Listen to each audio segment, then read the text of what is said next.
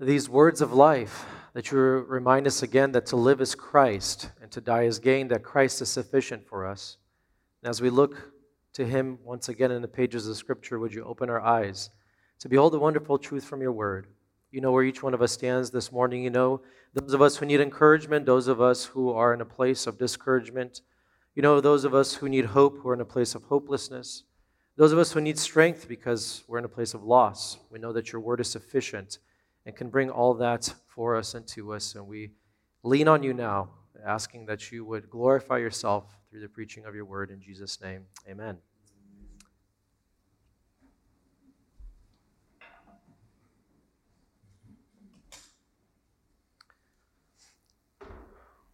Typically, every year during the fall season, beginning from late August and onward to November, my parents come back from Sacramento and bring me a large bag of walnuts.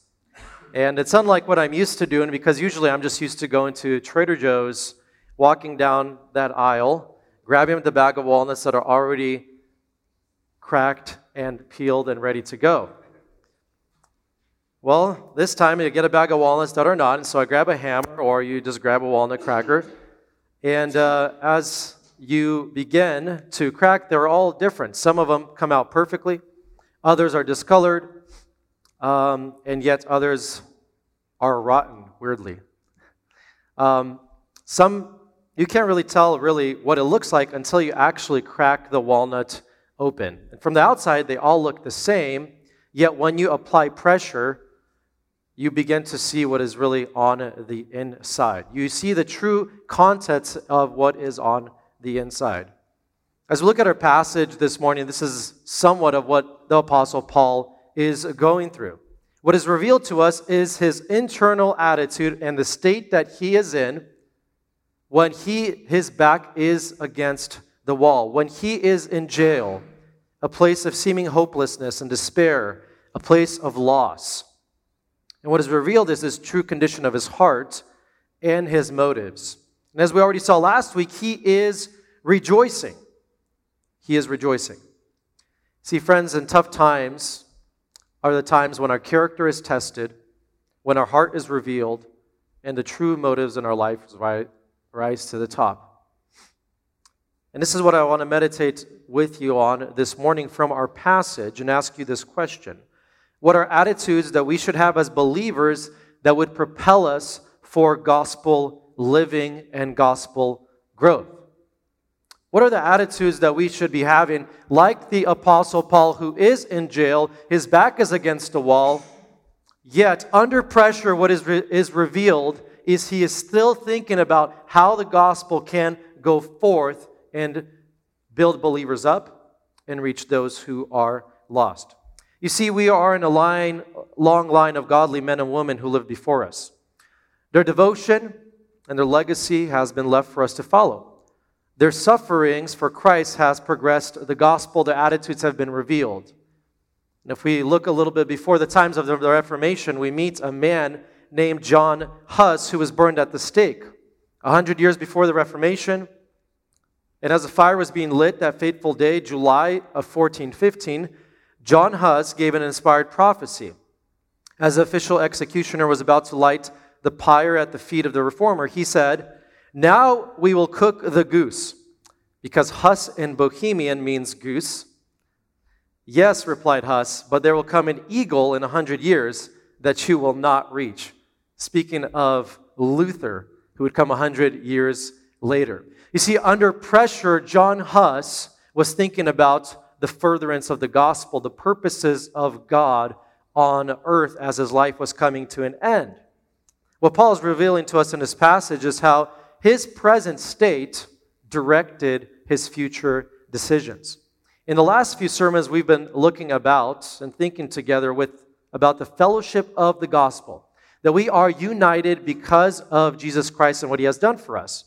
And this is exactly what the Philippian church and Paul had in common. The common denominator that brought them together was Jesus Christ.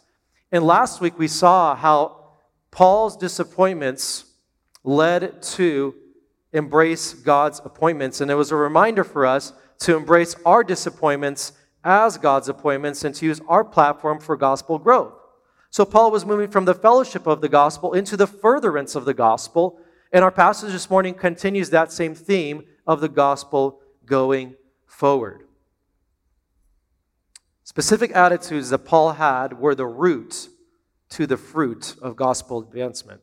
So the proposition this morning is the proper attitudes of a servant of Christ. And we'll begin, the first one of these is Paul's hope, beginning in verse 18b. Paul's hope. Yes, and I will rejoice, for I know that through your prayers and the help of the Spirit of Jesus Christ, this will turn out for my deliverance, as is my eager expectation and hope that I will not be at all ashamed. This is where the idea of hope that we get here in this section, his eager expectation and a hope that he's not going to be ashamed, but that with full courage, now as always, Christ is going to be glorified in his body. So as we are looking at each of these points, I want you to see, we're going to see where Paul's out, Paul's hope, and right underneath in the blue, you're going to see what I would call us to do as believers, which in this first point is delighting in deliverance. The big question here on the table is, how in the world is Paul rejoicing in his present circumstance? Now let's bring us back to the context of what is going on. Paul is not in just some bad Motel 6 at the outskirts of town. He needs the gift from the Philippian church, the financial gift, to survive in jail. Added to that, there's people who are preaching out of selfish ambition. There's opposition from the world to the church at Philippi that Paul is counseling them through. But Paul says, I will rejoice. Because Paul's reminding us what this whole epistle is about. It's about Christ and the believer's union to Christ that produces joy in the believer's life no matter what circumstance the believer is in. Happiness comes from happenstance, things that just happen by circumstance. Joy comes from our union with Christ wherever our union is, whether we find our union with Christ in jail, in the office chair at the boardroom, in the hospital, at the clinic, or with diapers at home. And wherever that is, our union with Christ is not because of our circumstances, but our joy is because of that union. And Paul gives us reason for why he rejoices. He says, I will rejoice, and he gives us a little word for explaining, I know. There's something deep down that Paul knows. There's a firm faith that Paul has that he is drawing from. He says, this will turn out for my deliverance or for my salvation. And the question becomes, what is this salvation? Is his deliverance going to be death? Or is his deliverance going to be freedom? What does that salvation look like? We will see later on, Paul says, whether he lives or dies, it is gain for him. It is his faith in God, because God always turns out everything for good. Because this is how God works in his economy. Loss is gain. Chaos is clarity. Jail is a platform for gospel growth. We think of Joseph, who said, you meant it for evil. God meant it, the evil, for good. God has been writing history because it is his story. And Paul, in his last imprisonment, is saying that he works together everything for good to those who love him. We may think, why? Why is chaos leading to clarity? Because God's power is perfected in our weakness. Because the light momentary affliction is producing for us an eternal weight of glory far beyond all comparison, for the things that are seen are temporal, and the things that are unseen are eternal. It's because the suffering of this present time are not worthy to be compared with the glory that is to be revealed to us. It is because God could take the greatest sin in the world, the crucifixion of his Son, who was perfect, without blemish, and turn it out for good to all those who would believe in him. See, Paul is drawing from this knowledge of how God works. For I know, I have a firm foundation. I have faith in God because in my life, I do not live my life as a detective trying to figure out why I am in this circumstance. I live my life as a historian looking back to the history of what God has done. God's past faithfulness has been 10 out of 10. For I know that this will turn out for my deliverance, because this is how God works in His economy. I want to ask you, friends, do you believe in that? Do you believe in God's economy? Do you believe in the ways that God works? Now, he says that this is going to happen for a number of reasons, 3 specifically, the first of which is the prayer of the believers. For I know that through your prayers, it is because of the prayer of the church. Here we see the genuine partnership, as we saw in verse 9, where Paul prays for the church at Philippi. Genuine partnership includes prayer. It is filled with prayer because when you love each other, you pray for each other, and you are on each other's heart. When difficult times arise, it is great to know that you are not standing alone, but there are a room full of other people. There's the body of Christ that has your back and is praying for you. And Paul is saying, it is through your prayers that this deliverance is going to happen. As one very famous and influential preacher would say, prayer causes things that would not happen to happen if we did not pray. This is why God calls us to pray. So that is the first reason why this is going to turn out for the deliverance. He knows that the church has his back. They're praying to an almighty God who can take Paul out of jail because he has already brought Peter out of jail. God has already delivered in many ways before. Second reason, because of the help of the Spirit of Jesus Christ. Because of the help of the Holy Spirit. Why is it the Spirit of Jesus Christ? Because the emphasis in the book of Philippians is on Christ. He is the Spirit of Christ. In Acts, you see what Paul is getting at is this idea of mission, and Paul is on a mission, and he is reminding us that he is on a mission of Christ with the help of the Spirit of Christ. The Spirit that was sent, Acts 1:8, when he will come upon them, they will be witnesses from Jerusalem, Judea, Samaria, and to the ends of the earth.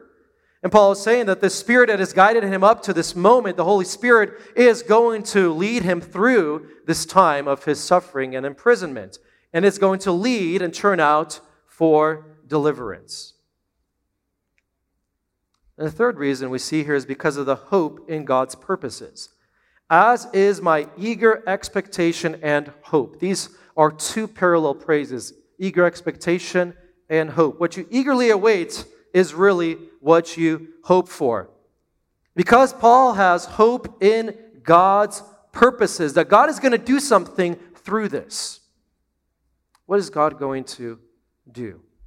Well, first let's see what is eager expectation. An eager expectation is eagerly waiting for something. Hope is looking forward to something with a confidence. Paul has confidence that something is going to happen through this.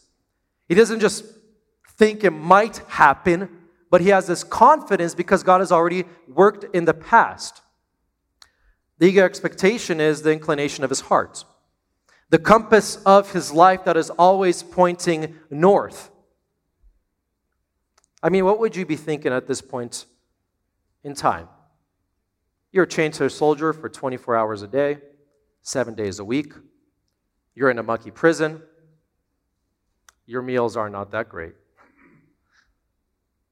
Seems like people preaching around you are some out of goodwill, others because out of envy are preaching Christ. You're writing letters to the church at Colossae and at Ephesus and at Philippi. The church at Colossae is, adding to Christ, not seeing the sufficiency, supremacy of Christ. The church at Ephesus has their own issues that Paul is combating, being a very huge port city. And now you're in jail and you're writing to the Philippians, who have some kind of conflict that is causing the gospel to be hindered, who are not living in humility. And you might think, well, this is the picture in the movie where the camera is fading out from the jail cell and it's slowly going from bright to dark, and the screen turns black, and it is over. But that is not Paul's eager expectation and hope, because his hope is rooted in an almighty God. You think he's simply going to die in peace or end up retiring? But Paul is not doing those things. Paul is not eagerly waiting a raise at work. eagerly awaiting that his hardship will pass, eagerly awaiting for a hall pass. Paul is eagerly waiting and hoping for this one thing, which we read here in verse 20, that I will not be at all ashamed, but that with full courage now as always, Christ will be honored in my body. That's what he's waiting for. He's waiting for the time when Christ is going to be glorified through the circumstance that Paul finds himself in. He's not going to be ashamed. He's not going to be disappointed in hope, because we know in 1 Corinthians 15 that Christ rose from the dead. We are not the people that are most to be pitied. Get this out of your head, Paul is saying. I'm not going to be ashamed, but on the other hand, I know this one thing. Christ is going to be honored. To be honored and exalted is to cause to be held in greater esteem through praise or deeds, to magnify, to speak highly of. Christ is going to be spoken highly of because of my chains. We already saw it last week, where Christ is being preached and proclaimed. Christ is being advertised. He's going to be on billboards. He's going to be known because of this imprisonment. This jail situation is going to make Christ great. Now, there are a couple ways to magnify. When we think of Christ as going to be honored or magnified in my body, there's the idea of being magnified something with a microscope and magnifying something with a telescope. Magnifying something with a microscope is to make something very small look really big as you look at it in a microscope. To magnify something through a telescope means you're making something that is very big, stars and other planets, look much smaller. And what Christ is saying, I'm going to magnify Christ. Christ is glorious already. Christ is great, and Christ is going to be even greater seen by this world because of the circumstances that I am going through. This is going to turn out for my deliverance. It is my eager expectation and hope. Now, how is this going to happen? Well, Paul gives us some parameters. But with full courage, now as always, Christ will be honored. Number one, in my body is the location where this is going to happen. The attitude that Paul has, he's with the full courage, so it's the total person. The time, now and always. This is not just the only time Christ is going to be honored. He's going to be honored always. There's never a moment when Christ won't be honored. And the circumstance, he says here, whether by life or by death. So do you delight in deliverance? I think one of the first questions we need to ask is, how do you view God during the hard times of life? Paul views God as the God who began a good work is going to bring it to completion at the day of Jesus Christ. Paul sees God as the God who is working all things together for good to those who love him. Paul sees God as the one who could take a very horrible situation and turn it around to glorify himself. Tozer says that the most important thing about you is what comes to your mind when you think about God. So how do you view God in your circumstances? And I would have to say this is the exact place where your view of God is truly tested. And not only your view of God, your faith in God is truly tested. I always tell people it's wonderful to believe in the sovereignty of God. It's great to proclaim God's providence in our life. But from our head to our heart is sometimes a larger gap than we think is there. And only the circumstances and the hardships of life really reveal what we truly believe. And here we see Paul's attitude, his mindset. What he believes is how he lives. He isn't in a hard situation and backpedaling. He is in a hard situation and he is standing firm. He has confidence in God's working. Is this the attitude you find yourself in the tough times at home, in the tough times of parenting, in the tough times at work, in the tough times at church, proclaiming a great and sovereign God. But the question is, do we truly live like He is on His throne? And this is where we build our faith Sunday after Sunday, beholding the glory of Christ, being transformed from one degree of glory to another. Second, is your hope that Christ would be magnified through the hard times of your life? Is it your hope that Christ would be magnified through the hard times of life? I want to bring this down to the reality of our Monday mornings. On Sunday, we come together, we sing, and as Peter said, it sounds great.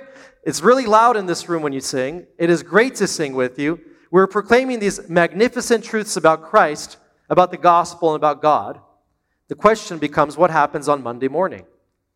What happens on Tuesday afternoon?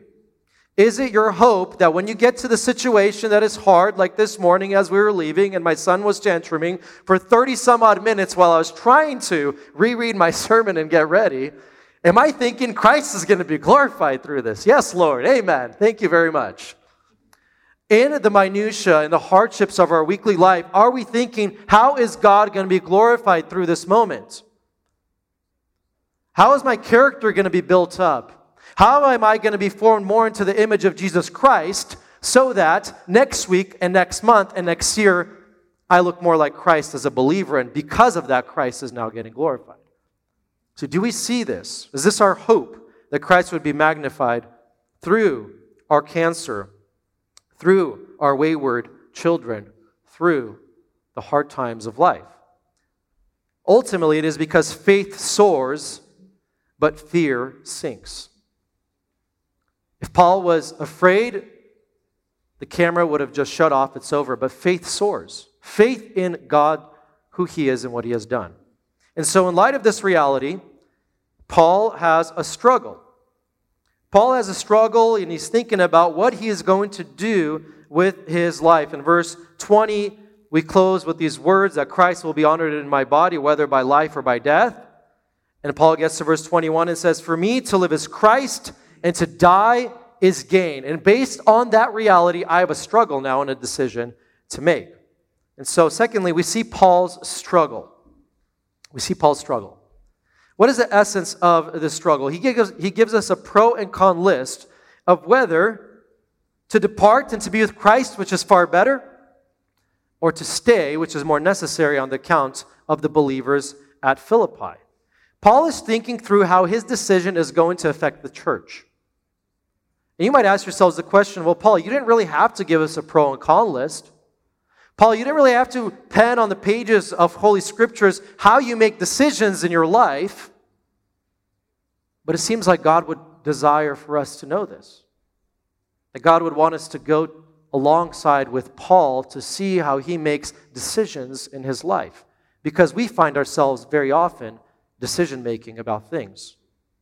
And Paul is going to show us through his decision what is more valuable in life and what is less valuable. Paul is going to show what are the priorities that are in his life that should be the priorities of our life. The first option that Paul has is dying. Is dying, which would be gain in verse 21. For me to live is Christ. This is why he has this eager expectation and hope that Christ is going to be honored and glorified. He gives us the explanation in verse 21. For to me to live is Christ, and to die is gain. Dying is gain for Paul because Christ is more valuable than everything else in this world. If you were to put Christ on one side of the scale and put all the possessions, achievements, accomplishments, and everything else into this world, Christ is greater. Death is gain because Paul gets to leave this place that is hard. The place where 5 times he received 39 lashes, 3 times he was beaten with rods and shipwrecks, and he was even stoned once. He knew hardship, and so death would be gain. Death is gain because heaven is also better. Who wouldn't want to be in heaven, described as in Revelation 7? A place where there's no longer hunger or thirst, which Paul is experiencing in jail, where God himself will wipe away every tear from our eyes. This is Paul's dilemma. It's not an easy decision. Dying sounds like a better option. No more pain or suffering from imprisonment. And let's be real, no more would he have to deal with the problems that he faces from every church. Not only does he say, I went through all these things, but the daily pressures of the church are upon me. And so he is looking to Christ and saying, Lord, it would be so much better just to be with you.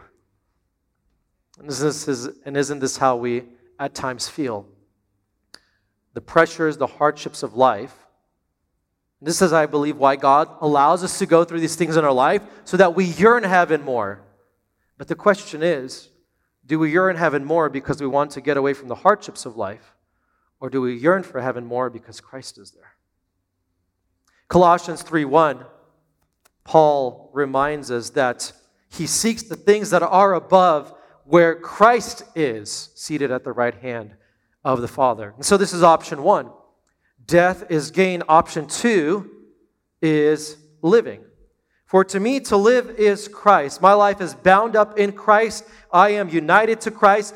Christ called me and commissioned me to proclaim his gospel. This is my life. For me to live is Christ. This is where I find my joy. This is where I find my satisfaction. This is where I find my purpose, is in Christ. Everything that I do is for Christ's glory. And I find great joy in that. For me to live is Christ.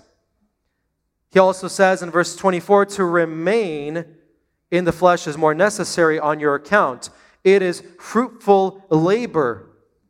To stay and to remain would be for the needs of others. Paul states that remaining is not just about fruitfulness, but more so it is necessary for the Philippians' sake. And so what do we see about Paul's heart and his attitude? He clarifies this once again. To live is Christ, to die is gain. What does Paul mean once again when he says that death is gain? This word gain can be translated as the word profit. It is more profitable. To be with Christ is more profitable. Death is more profitable than staying here on earth, because his life is caught up in Christ, because Paul is on a mission. I want to read to you a quote from F.B. Meyer, who says this: Christ is the essence of our life, the model of our life, the aim of our life, the solace of our life, the reward of our life. Think of the prepositions that express relationships. We live in Christ, for Christ, by Christ, through Christ, and from Christ. He is the beginning, the middle, and the end of life. He is truly the Alpha and Omega, the A and Z, and every letter in between. And so if you lost everything today, but had only Christ, would you be okay? Is he front and center? Or as remember John Piper many years ago saying, are you just collecting seashells on the seashore? Are you just coasting in life? Is Christ in the back seat as you drive around living out your purposes for your life? If Christ came, would you be happy? Or would you say, well, I haven't finished my bucket list, Lord. Could you come a little bit later? Can I have a little bit more time? Would you be indifferent and say, well, it's nice, Lord, that you're here. Would you be sad? Would you be happy? I think the desire of every believer who is bound up in Christ and with Christ, and whose life is living in Christ, would joyfully say, for me to live is Christ, and to die is gain. Philippians 1 really becomes a valuable test for our life. We could fill in the blanks. For me to live is something, to die is blank. For me to live is money, and to die is to leave it all behind. For me to live is fame, and to die is to be forgotten. For me to live is power, and to die is to lose it all.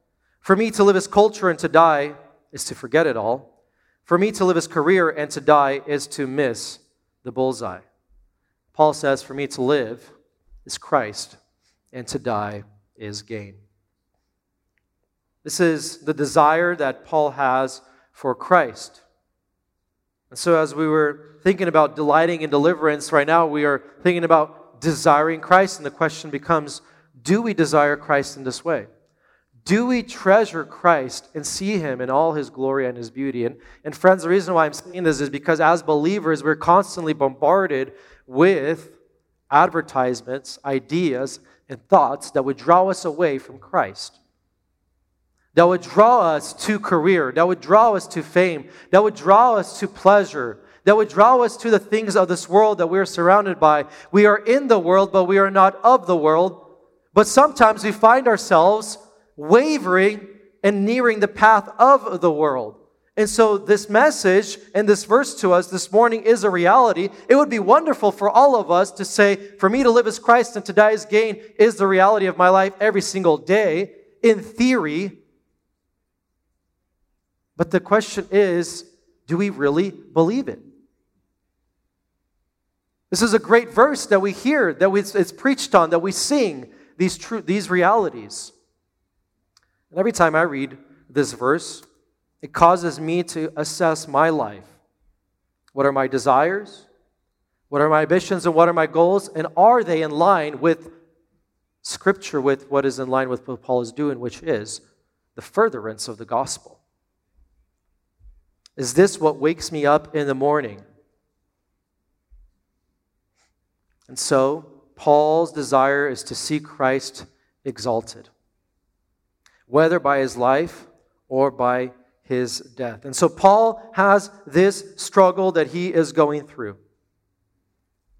And Paul is showing us that the way that he is coming to his decision is first and foremost by seeing if this is going to glorify Christ. And he is getting to that place because he is showing us first that Christ needs to be of extreme worth in your eyes for you to be able to make the right decision in your life. And so we get to Paul's decision. It's the third point here. In verses 24 to 26. I want to back up and begin in verse 23 as well. Paul says, I am hard pressed between the two. My desire is to depart and be with Christ, for that is far better. But to remain in the flesh is more necessary on your account. Convinced of this, I know that I will remain and continue with you all for your progress and joy in the faith, so that in me you may have ample cause to glory in Christ Jesus because of my coming to you again. To remain in the flesh is more necessary on your account. Convinced of this. This is what Paul is convinced of. This is what Paul is firm in. He is firm in this fact that him staying is going to be more beneficial than if he leaves. And so therefore I know that I will remain and continue for you all. So what are the two reasons why Paul remains here? In light of reality, in light of the situation that he is in light of his reasoning, he decides now to stay. First reason, for your progress and joy in the faith. Paul would love to leave and the Corinthian church with its elders, and the Ephesian church with its elders, and the church at Philippi with its elders would just do well.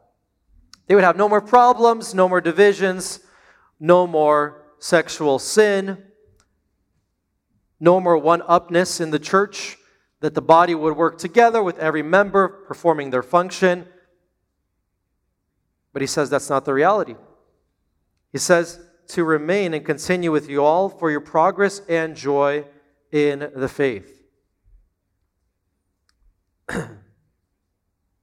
Will remain and continue. Because these are in the present tense, because he knows that this is not a one-time thing. To remain and continue means work and labor. This is the idea of discipleship that Paul is getting across here. Paul is saying that the Christian life is a slow process and change. The change happens day by day through Scripture as we come and we meet God. in the pages of Scripture. It comes from Thursday morning men's to men breakfast, once a month ladies' book studies. It comes through the daily living with our spouse, where God reveals our character and teaches us to change. It comes through formal discipleship, when you study various doctrines that cause you to live more for His glory and His honor. Paul is saying, I will remain and I will continue because I know that this work is not easy. And as he wrote to the Galatians, he says that, oh, how long until Christ is formed in you? How much longer do I really need to wait? And friends, this is the reality of ministry. If you today are ministering to people in the church, if you're discipling, if you're leading a certain ministry, we must understand that it is an ongoing, lengthy process until Christ comes back for people to be conformed to the image of Christ. Therefore, Paul says he's going to remain and continue for your progress and joy in the faith. There's two words here that show us the borders of this passage. The idea of progress initially is found in verse 12, where Paul says, I want you to know, brothers, that what has really happened to me has really served to advance or to progress the gospel. And now Paul closes this paragraph by saying that I'm going to stay here for your progress, for your furtherance, and for your joy in the faith. Paul desires them to not be stagnant. He says he's going to come alongside of them and help them. And how is he going to help them? Our next chapter, in chapter 2, he teaches them about what servitude really looks like. He points their gaze to the humility of Jesus Christ. Later on, he shows that everything, whatever gain he had, he counts as loss for the sake of Christ and showing the surpassing worth of Christ. He teaches them to look heavenward. This is the progress that we're talking about. And joy in the faith. Of all the things, why is Paul talking about joy in the faith? He could have said your progress and the doctrinal growth. He could have said your progress and your theology of family. He says for your progress and joy in the faith. The book of Philippians is about our union with Christ and the glory of Christ.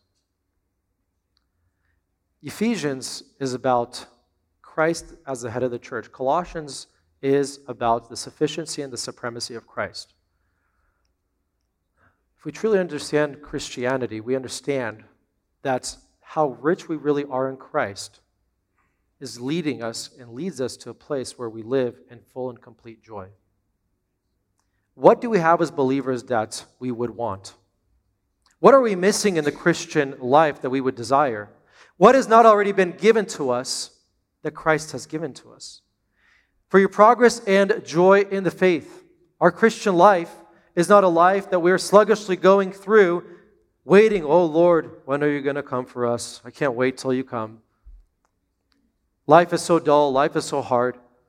Christ would desire for us to walk in joy and happiness because of our union with Him. To serve the Lord with gladness, enter into the joy of your Master. Paul is going to work for their progress and their joy in the faith.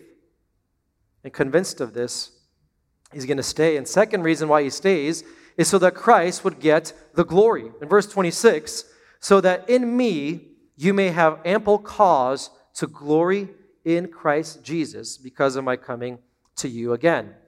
Your boasting in Christ might abound. It's similar to verse 9 where he says your prayers will abound more and more. Here he's saying your boasting in Christ may abound, be in excess and overflow by my coming to you again. Because Paul is reminding them that when he comes and he is going to help in their progress and the joy in their faith, the result of that is going to be they're going to be in a place where they're going to glory in Christ Jesus because of the maturity that they're experiencing through the ministry of Paul. They're going to glorify Christ because they understand His purposes more. They're going to be more united as a church, working towards the furtherance of the gospel. As we look at this section, I have some questions that I want to ask you. And as we have already seen, this passage is teaching us to think through the decisions that we make with the people who are around us. So I want to ask you, do you think through how your decisions will affect the church? Do you think through how your personal decision is going to affect the greater body of Christ? How it will be beneficial to the church?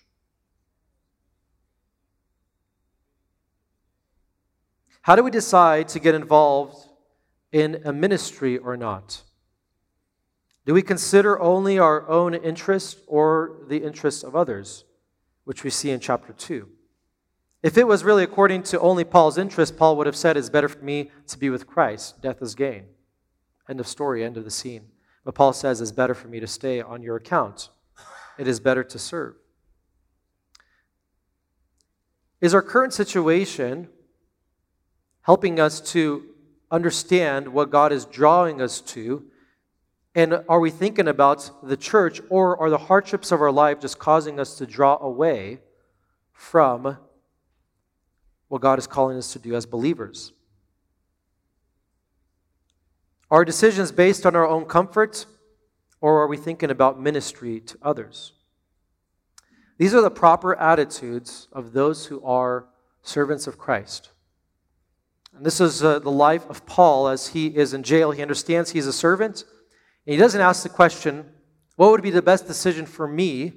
And what would be the easiest thing for me? Paul is asking the question, how can I further advance the gospel? How can Christ be more glorified? And how can the church be built up? And these are questions that I think secondarily we are asking here. And so ultimately we see Christ being glorified through the decision and the life of Paul.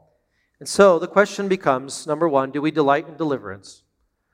Do we delight in deliverance when hardships come our way?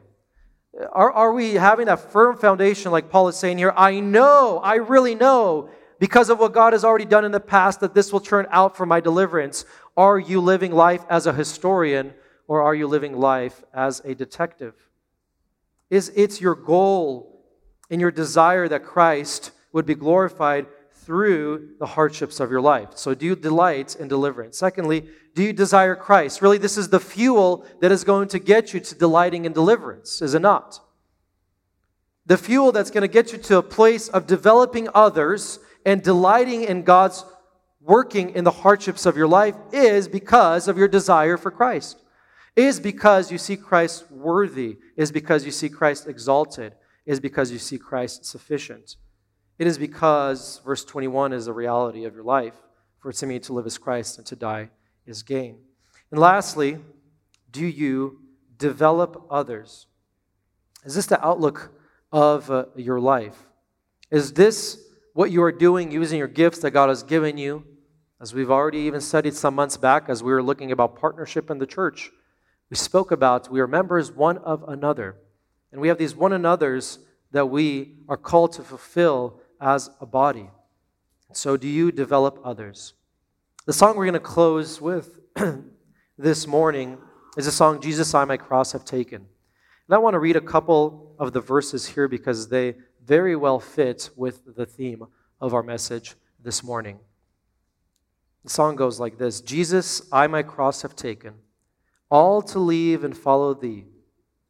Destitute, despised, forsaken, thou from hence my all shall be.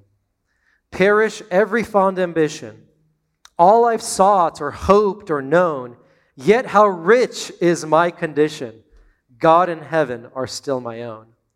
Go then earthly fame and treasure, come disaster, scorn, and pain. In thy service, pain is pleasure. This is what Paul is preaching about here. With thy favor, loss is gain. I have called thee, Abba, Father. I have stayed my heart on thee. Storms may howl and clouds may gather. All must work for good to me. Amen. Father, thank you for this morning. Thank you for your words of life. Thank you for these attitudes that you remind us that we have already in Christ Jesus. that you have transformed our life and you're continuing to change us. And you're challenging us, Lord, challenging us to delight in deliverance, to desire Christ more in our life, and to develop those who are around us. May you help us to do that. We lean on you because we know this is a work that only you can accomplish in and through us. And we want to praise you for our union that we already have with Christ. That because of what he has done, this is something that is possible and attainable in our life.